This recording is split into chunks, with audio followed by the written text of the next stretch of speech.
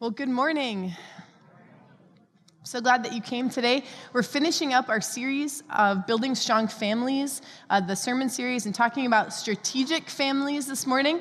And so my hope and my prayer this week was that you could leave here with some really practical things to continue to build into your family, into this church family, into your friendships, into your community, and that kind of thing. And so I'm excited. So I want to start with a picture of this guy. Some of you know who this is. He's cutting a credit card up. Dave Ramsey proposes 7 baby steps to get out of debt and to begin to save and give. How many have gone through his program, even here at this church or other? Lots of you.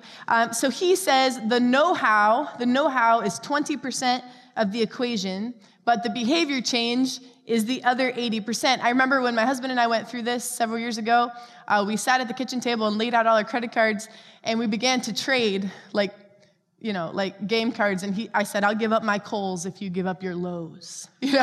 I'll trade you one JCPenney card for 2 Home Depots. We sat there and decided which ones we would go. And so it's that action. In fact, he teaches step 1 is start with building an emergency fund of $1,000, and then he lists 6 more steps to get out of debt. But the main thing is he gives you a strategy. He says these are the 6 steps that you need to strategically get your money in order. Mental health experts say that there's 10 ways that you can naturally curb depression if you're facing it. I'm sure there are lots of other ways, but these are some things that mental health experts say. They say, get into a routine, set goals, exercise, get healthy, quit watching the presidential debate. I think that's maybe the first one. But above all, they say make a plan and stick to it. Get a strategy. If you need to beat depression, if you want to beat anxiety, you need to get a strategy. My brother is here this morning. He's right here. He's kind of tall, so you can't look past him. Sorry about that. But he works at the Y. And so if I came to him and I said, all right, I want a 6-pack, lower cholesterol, and to be able to run a 5K in the spring, he would not say eat more Twinkies. I brought a picture of those too. Sadly, right? He would say, okay, here's your strategy. Weight train, incremental running, eat vegetables all the time. No carbs, no Panera at all. And slowly and surely, in that strategy, you would begin the endurance and the strength to run that race. And so it dawned on me this week as we were talking about strategic families that we make strategies financially all the time. Maybe it's not Dave Ramsey, but you pick something else. We make strategies physically. Many of you have gym routines that you do or workouts at home, that kind of thing. We make strategies emotionally. We make strategies mentally. And we see these as really important core pieces of our life. But often we forget that we need a spiritual strategy. And not only do we need a spiritual strategy for our own growth, but if we want to build strong families, if we want to build a strong church family, if we want to build strong friendships and strong small groups, we need a strategy. We need a book of plays. We need a list of tactics and methods that will help us because quite literally, we have a war to win. Quite literally, in the spiritual world, we have a war to win, and we are foolish if we go into it without a strategy. Last week, we talked a little bit about how you don't accidentally follow Jesus. You don't accidentally quit wanting to do wrong things. You have to make a plan. In fact, Proverbs 16:3 says this, commit to the Lord whatever you do, and your plans will succeed. This proverb deduces that we have a plan. And if we commit that plan to the Lord, it will succeed. But first, you must have a plan to commit to the Lord. And so he is saying, you must have a strategy. You want to make a plan. And so I want to invite some people I asked to come up here today, if you would come on up. And I want to talk with just a few of you guys about what were some strategic plans that you had as you were growing in your faith. Would you give the guys a round of applause? Glad they're here. All right. Caden, I'm going to start with you. This is Caden. He riffs a mad. What instrument do you play? Saxophone. That one, saxophone. Okay, whatever he does up here. Okay, so Caden, come on over, come stand next to me. Cool. So, Caden, my question for you is kind of through your teenage years. You're in college now, right? Yeah. Where are you in college? I'm at Mercedes. I'm a junior. And what are you studying? Music. I didn't prep him on these questions. He gets that. All right, so as you're in college, you were through high school and into college, what was your strategy to stay spiritually healthy, to stay spiritually, on point as you walked through those years? Well, when I was 15, 16, I really didn't have a strategy, because I didn't really know what I was doing with my life at all. I was a teenager.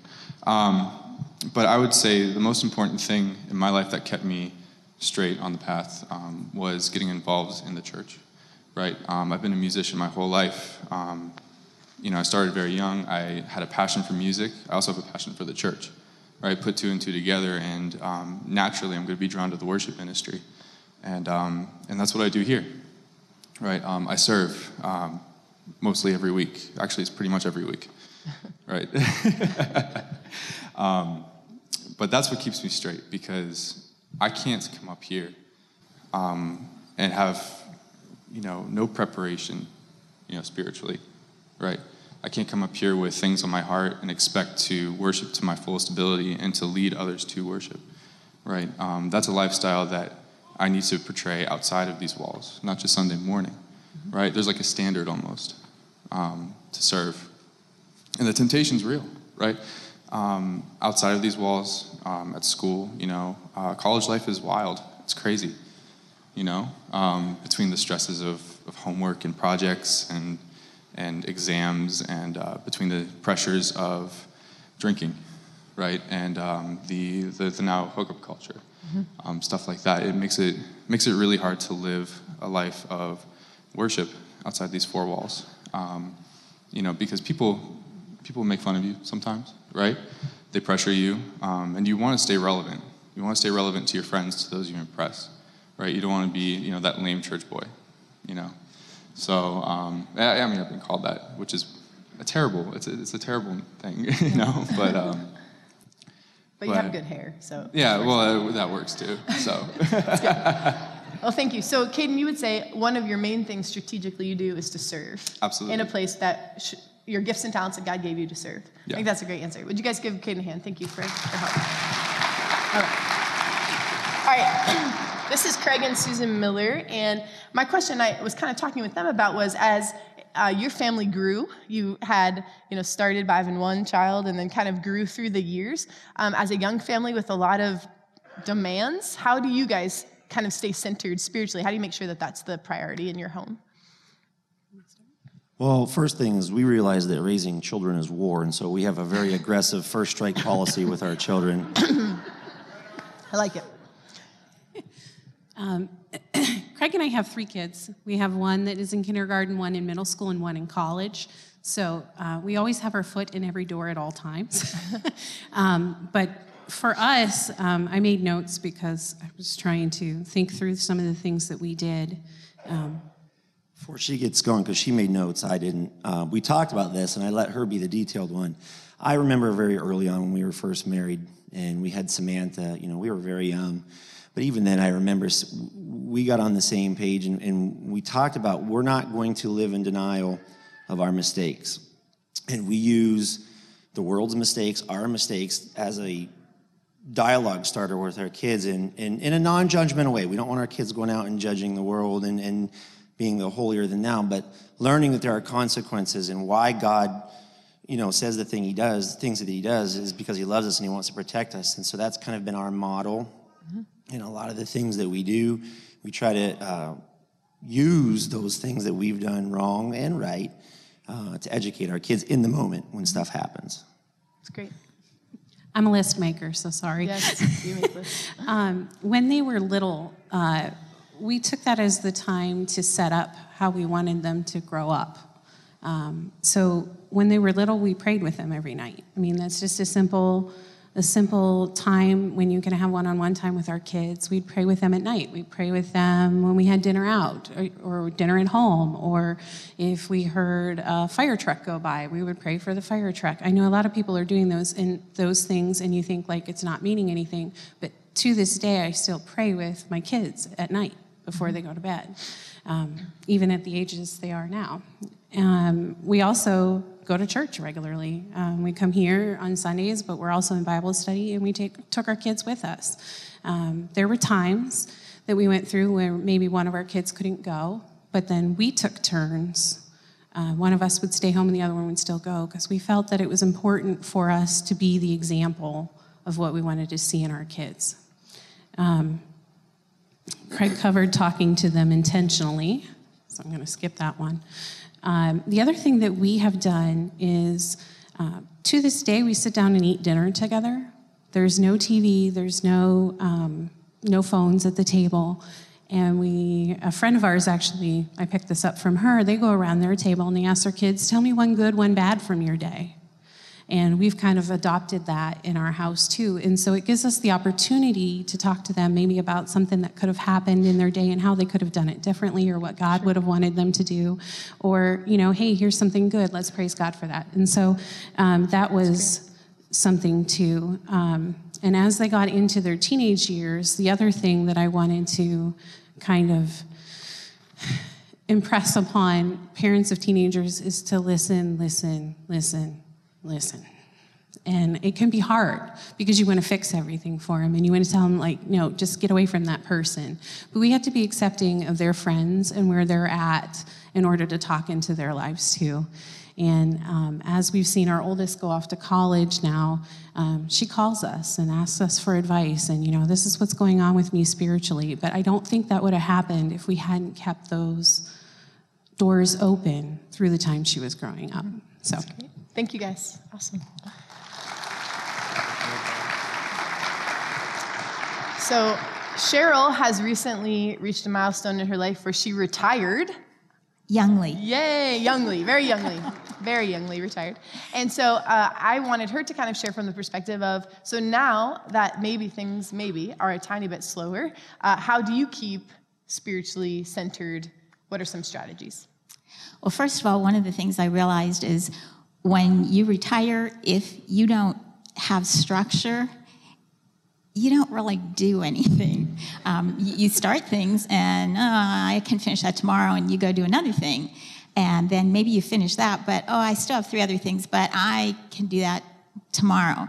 And so just like I have to structure daily activities, events, whatever I want to do, and make sure part of being retired is to spend time with my husband, Carrie, instead of always running around like crazy. I have to structure in this spiritual time and have a strategy for that too. And of course, some of it is no different than we do at every age, trying to find a time that we set where we read the Bible. I prefer to do that in the morning, and I like to pray at night. But I'm finding that with more time and with more interaction, my list is getting longer. So I think I'm going to have to actually write a prayer list rather than trying to remember it. Memory's not as strong, and I want to remember each request that has been given and pray in the evenings. The other thing I love to do as part of my strategy, now that I have the time, is read. It's calming for me. It's relaxing for me. And sometimes I read books by the hundreds of terrific Christian authors out there, and other times I found a neat little group of Christian mysteries that are just fun, and I sit and I read those just to enjoy the lightness in life. I also have found this past week that I'm taking maybe days where I do research on topics that I might want to speak about or I need to know more about. And I'm also taking a little more time to get back to my own writing that I kind of let drop for several months or a year. And then last, I have to agree, the most fun part is the connecting, not only every week here, but in serving. And since I like to teach and I like to mentor, and I'm no longer doing those on a daily basis as I was when I was working, those are things that I actually want to structure in as part of my strategy to connect. Particularly college age and young professionals are still where I'm drawn. And that's a huge thing, because when we serve, we grow closer in heart to Jesus. And so that definitely affects my spiritual life and my strategy. Thank you. Great. Give Cheryl a hand. So today, the question for you is, what is your strategy? What is your spiritual strategy for your home? What is your spiritual strategy for your family? Maybe some of those things they mentioned you can apply. Maybe some of them don't apply in your life stage, but those are some practical tips. So the first thing I want to talk about today is this, that strategy alters our rhythm. Strategy alters our rhythm. Strategic righteousness is waking up every day and not just planning to avoid evil, but planning to do right. Righteousness means to make things right. So planning to take initiative and right what is wrong with the world, right what is wrong with our lives, right what is wrong in our families, right what is wrong in our schools, what is wrong in our workplaces. So in this series, we studied the book of Ruth. And in chapter 3, we see Naomi comes up with a plan. We talked about this a little bit last week, for Ruth to meet Boaz. And the strategy, the plan, took determination. It took risk. It took focus. It took integrity. It took intentionality. Naomi had to think about how she was going to get Ruth and Boaz together to fall in love. And strategic righteousness takes hope. And I believe that hopelessness and helplessness is the thing that freezes us from strategy. It messes with, I want to call, like, our rhythm. So if you're here today and you have this deep feeling that maybe in your relationship or in your family, there is no hope. Maybe there's someone in your family that's super difficult and you have just written them off. They cannot be helped. There's just no way we're going to fix this part. There's no way this part of my life, this part of my family is going to work. That person's never going to come to church. That person's never going to stop bulldozing over everyone. These things are never going to happen. I want you to listen closely to this point, because strategies of righteousness are the overflow of our hope. And when we get into rhythms where we are just thinking in directions that are hopeless or helpless, we work against ourselves. But I believe that making a strategy is what gets us out of those ruts. So remember, in the very beginning of the book of Ruth, Naomi was bitter. If you remember, she even said, I'm so bitter, just call me bitter. You know, just that's my name. And she was not offering to Ruth a strategy at that time. In that beginning, she was just living in her misery. So I asked Luke to help me just with a little visual this morning. So I believe that Naomi's rhythm, if we were to put like a rhythm to Naomi's life at that time, it'd probably sound something like this. Why me? Why do all the bad things happen to me? There's no hope. Just call me bitter, right? Why me? Why do all the bad things happen to me? There's no hope. I'm just bitter. All right, that's good. So we see in Ruth 2:20, just a few little verses later, there's this moment that Naomi awakens to the kindness of God. Now, we can only conjecture what happened. It doesn't tell us what happened between Ruth 1 and 2, but we know that something in her heart altered, that something in her rhythm altered, that her hope came alive, and the overflow was a strategy to make things right. And so maybe if we saw a picture of her heart rhythm at that time, it might have sounded something a little bit more like this. There's hope. Right will be wronged. God is living and active inside of me. There's hope. Right will be wronged. I can come up with a strategy. God is living and active inside of me. Thanks, Luke. Now, there's this thing. He's not done. Don't worry. There's this thing called an autopilot, where it's a system. It scares me totally, because when you get on a plane, they like set you up and then they just go. They have a coffee, you know? I don't know how that works. But it's a system used to control the trajectory of a vehicle so that a human operator doesn't have to be hands-on all the time. Kind of like cruise control, but keep your hands on the steering wheel for cruise control, okay? But, you know, it's this idea that if you go one direction, you're going to keep going in that direction. And I believe it's so easy to allow the rhythm of our days for us to drift into autopilot. Because when we don't have a strategy, our natural bent tendencies drift us kind of into these ruts. And sometimes we don't even realize we're there. But it's these ruts of thinking, these ruts of actions, these ruts of sin patterns, these ruts of apathy. And we have to have this thinking that declares that our families are going to be able to change. That we won't always have to live with the same drama. Same drama, different day, right? We don't always have to be that way. That we don't always have to live with the same dysfunction. That we are not helpless. That we are not hopeless, because when we decide that we are, we just disengage and we drift. And we don't drift in the right direction. I was listening recently to a Stephen Furtick sermon, and he said that our rhythm, when it's like that, sounds maybe something like this. get up, get dressed, get paid, go home. Get up, get dressed, get paid, go home. Get up, get dressed, get mad at the election, get paid, go home. And we just have these rhythms in our life where we just get up and we do the same thing week in and week out, week in and week out. And we just wonder, when, God, are you ever going to come into my life and change this situation? But yet, we continue to wake up having this rhythm. We do the same things every day. I read a story once about a man who sat across from his friend, and the friend looked at him and said, you don't have to live like this. And he kind of put his head down. And the guy sat there for 90 minutes and just said over and over, you don't have to live like this. You don't have to live like this. You don't have to live like this. Until the guy got up there believing it.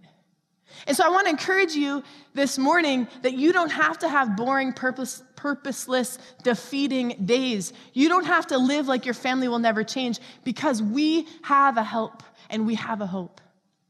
We have a help and we have a hope. Jesus says, in this world you will have trouble, but take heart because I have overcome the world. In John 16:33. He says in Psalm 121:1, I lift up my eyes to the mountains. Where does my help come from? My help comes from the Lord, the maker of heaven and earth. And with a strategy, the rhythm of our life can sound more like this. Take heart.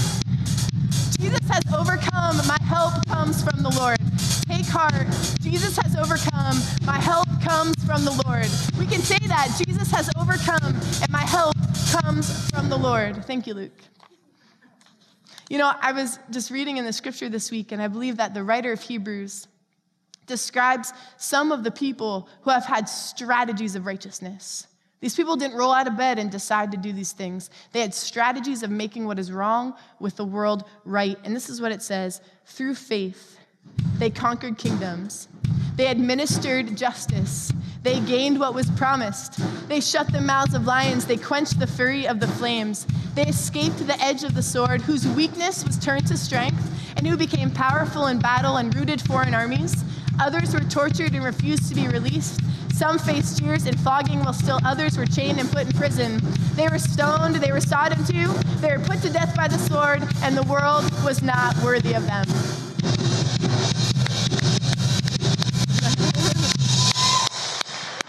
Thank you. And that, I believe, can be the rhythm of our own lives if we begin to have a strategy for righteousness. And so just real quickly, the last few minutes I have, I want to tell you that strategy alters rhythm. Strategy also brings protection. It brings protection. In Ruth 3, it talks about Ruth 3, verse 9. She says, I am your servant Ruth. When she went to Boaz, spread the corner of your garment over me, since you are a guardian redeemer of our family. And that word, garment, in Hebrew is actually the word for wing. And so what he is saying is, spread your wing over me. My strategy is going to bring protection. If you want to keep your family safe from the harm of the spiritual enemy, he is saying, come to God with a plan, and he will protect you with the almighty wings of who he is. That's what he says. Strategy brings protection. And so what are the components of a good spiritual strategy? If you have a bulletin on the back there, I wrote down 10 brief things there. And here's the deal. I think this morning, some of us here are stuck. We have a situation or a complication that feels too large, feels far too messy. Maybe we have a sin issue that seems unconquerable. You know what we do with those? We ignore them, right? Because I don't really know how to get out of this situation, so I'm just going to let that one go. Maybe we have a person in our life who seems unchangeable, or we just decide that part of me will never change. I will never be able to confront anyone, so I'm just going to let that go. I'll never be able to stand up for what's right in my workplace, so I'll just pretend that I'm not a Christian there, but when I go to church, I'll put on this other face. We just have these things in our lives that we're stuck. And what I want to begin to encourage you today is start a strategy. You probably don't know all 20 steps that will deliver you from the situation, but all you have to know is the first step. I'm asking God to give you the first step today. And maybe the first step of the strategy is this: God, I don't know what my first step is. That happens to me all the time. God, I don't know what my first step is. That's my first step. Would you help me with my first step? Because I have no idea where to go from here. I have no idea how to fix this. Would you help me? Often in my prayer life, I put complicated things on the desk of God. So before I go to bed at night, I say, God, I made no progress in this situation. I have no idea what to do, but I put it on your desk. I put it on your desk, and I know that as I'm praying about it, you will begin working on it. And so I want to encourage you today. You have homework today from this sermon to go home, talk over these things with your family. Don't forget, when we say family, we mean friendships and small groups and coworkers and church family, whatever that means to you, and make a plan to implement them. Okay, so the first is deposit reliable truth. Deposit reliable truth. So the aim of all study of Scripture is to deepen and broaden our confidence in God. And so all true learning, you can learn all kinds of things about the Scripture, but if that knowledge doesn't allow you to depend on God, then it's worthless knowledge. And so I want to encourage you to learn knowledge about the Scripture, come to Bible studies, go to small groups, read things like Cheryl said, do things that are going to deposit knowledge inside of you, but know that that stuff is useless unless it begins to help you lean more on Jesus. It's like an archaeologist who finds a beautiful ancient painting, and he walks around and he puts it in a locked case because it's really valuable, and he walks around and he tours with it in the locked case and just tells everyone about how awesome it is, but he never shows it. It's like this example of he just is happy that he has had the achievement of finding it. But that detracts from the actual beauty of the thing. So make sure as you're learning, as you're finding ways to deposit reliable truth into your life and your family's life, that you make it a priority, that it increases your dependency on him. Second, acknowledge the spiritual reality. So in Daniel chapter 10, it gives us this brief glimpse of something that's happening, and Daniel's praying, and he's partially fasting for 21 days, and he is trying to gain insight into the revelations he has received. And then an angel finally shows up to him to answer his prayers, and the angel says, I've been trying to get to you, but I've been detained by the prince of the kingdom of Persia. And so the chief angel Michael had to come and free him. And this experience tells Daniel that there is more than meets the eye. You know, everyone has a little different idea of what that actually means, what spiritual warfare means. Everyone grew up maybe in a different type of thinking about this. But let me tell you something I believe we can all agree on this morning, is that there's more going on than what we see in our physical being. There's more. There's more going on. And so praying and fasting and doing those things is imperative to see and perceive what's actually happening around us. And we need to do that to be a stronger family, to have a strategy. Third, holy determination. Luke 18:1 says, keep praying and don't lose heart. Some breakthroughs in your family will be achieved relatively quickly. Some of you will come to God, you'll pray about something, and God will move things quickly. But others require a long, persevering endurance. But either way, breakthroughs require a determination to keep up the work. There are no shortcuts in building strong families. There is no collect $100 and pass go. It is all about the work that you are willing to put into it. We talked about that last week, the commitment it takes to follow Jesus, the commitment it takes to strengthen your relationship with him. It will deepen and strengthen your family. So we need to have a strategy for holy determination. 4, consistent influence. We need to have a strategy for consistent influence.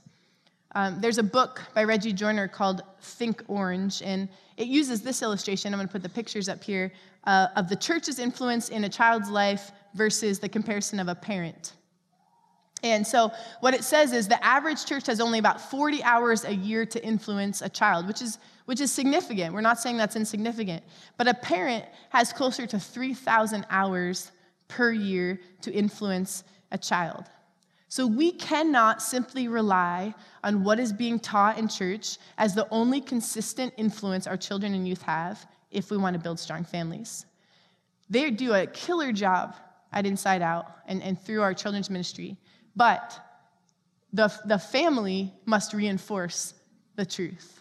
The family is the people that come back and say, so what did you learn there? How can we put that? What's the strategy for us to put that truth invested into our family? I want to say, if you're here today and you don't have children, or maybe yours are grown and off living their lives, you are a very important part of this strategic point. And here's why.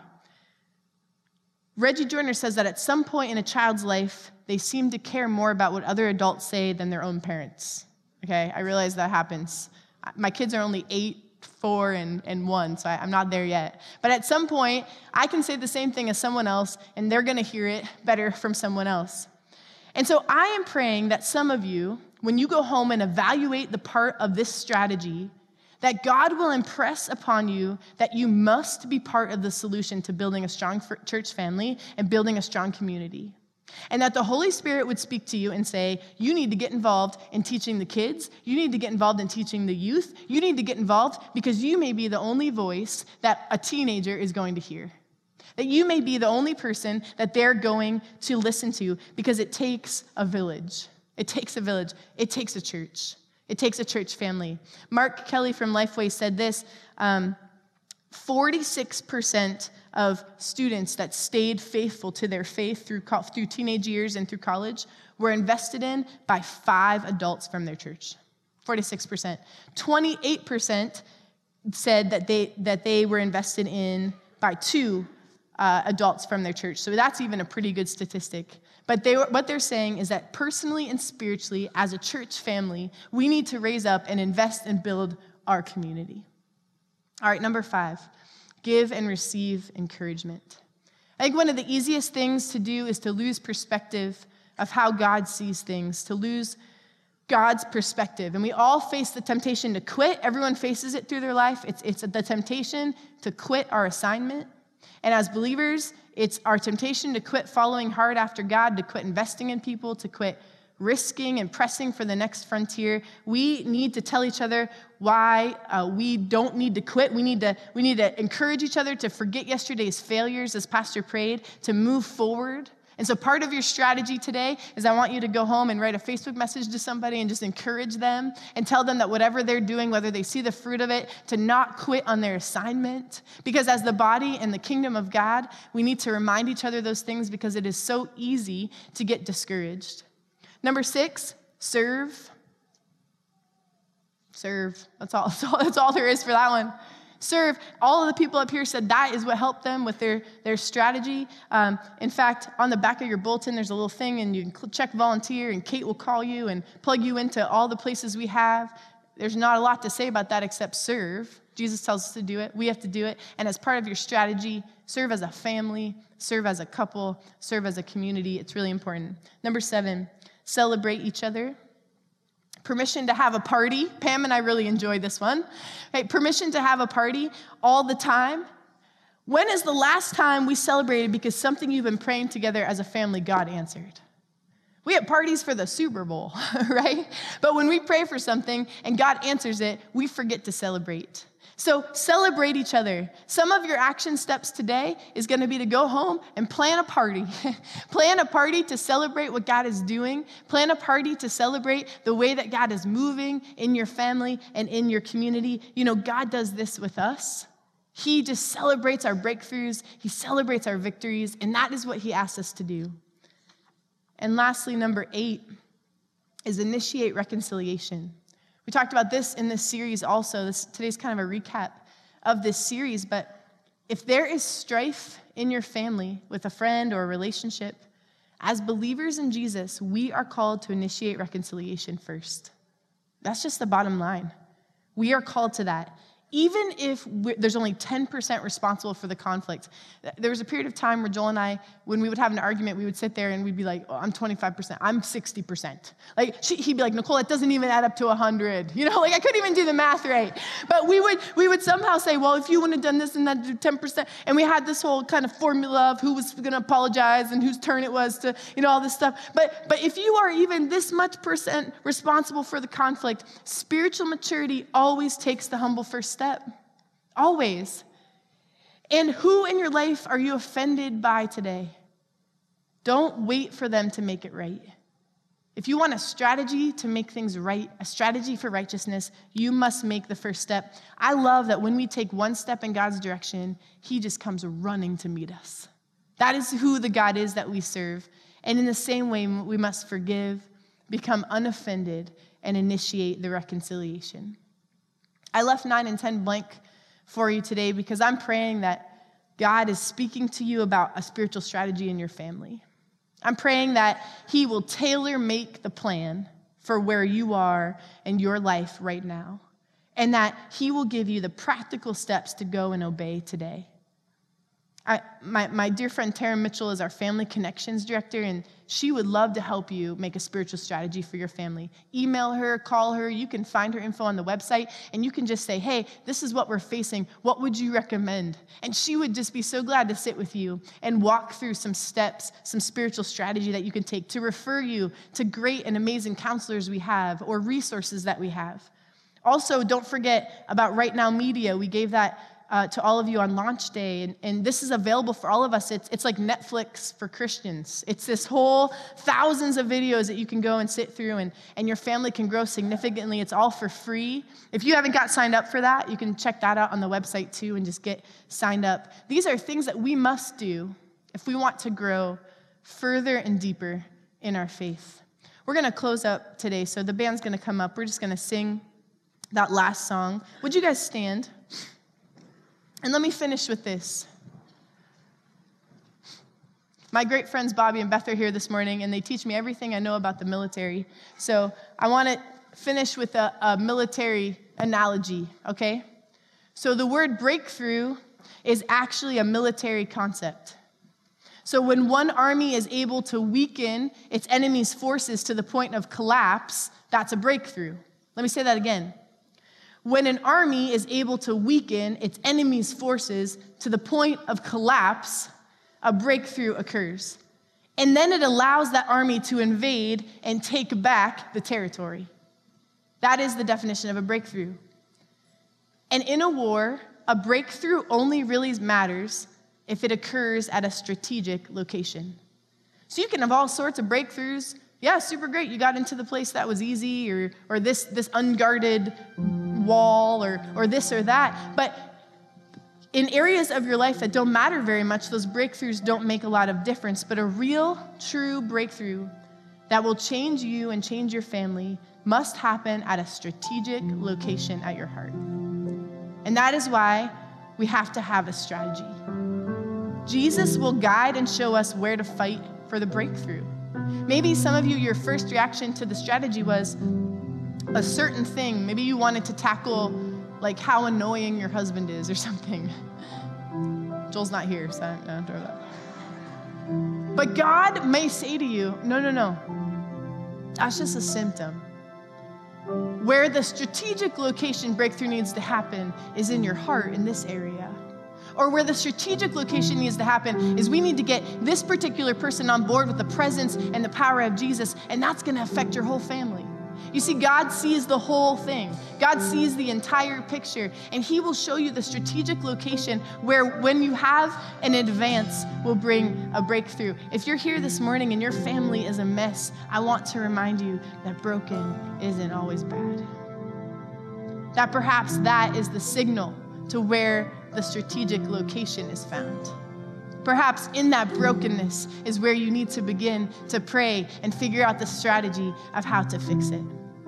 So we're just gonna, let me pray for us this morning, and then we're gonna sing this. This was kind of our theme song for the last few weeks. We're gonna end with this. Jesus, we pray for a strategy.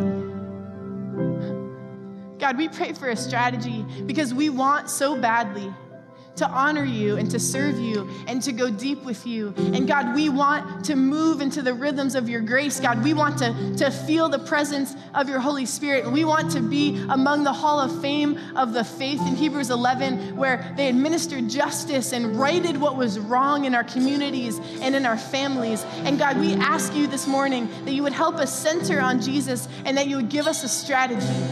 And God, that we would not think that these practical things are not important, but God, they are the most important because they allow us to move and be obedient to you, and then you bring blessing and healing and change.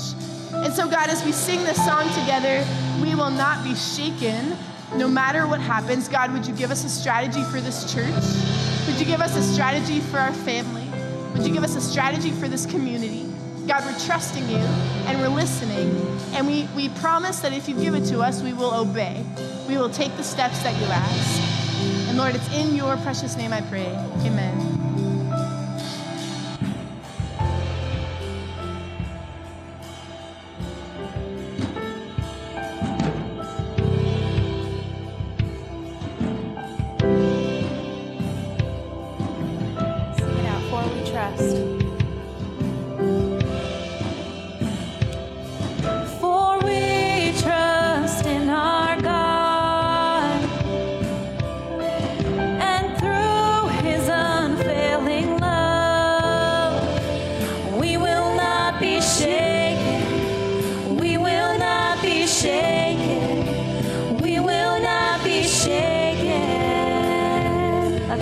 again, for we trust. For we trust in our God, and through his unfailing love, we will not be shaken. We will not be shaken. We will not be shaken.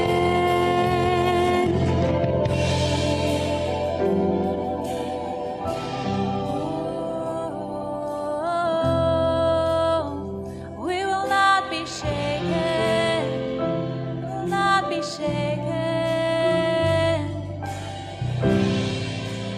Thank you, Lord. Sing this out. For all those against him will fall.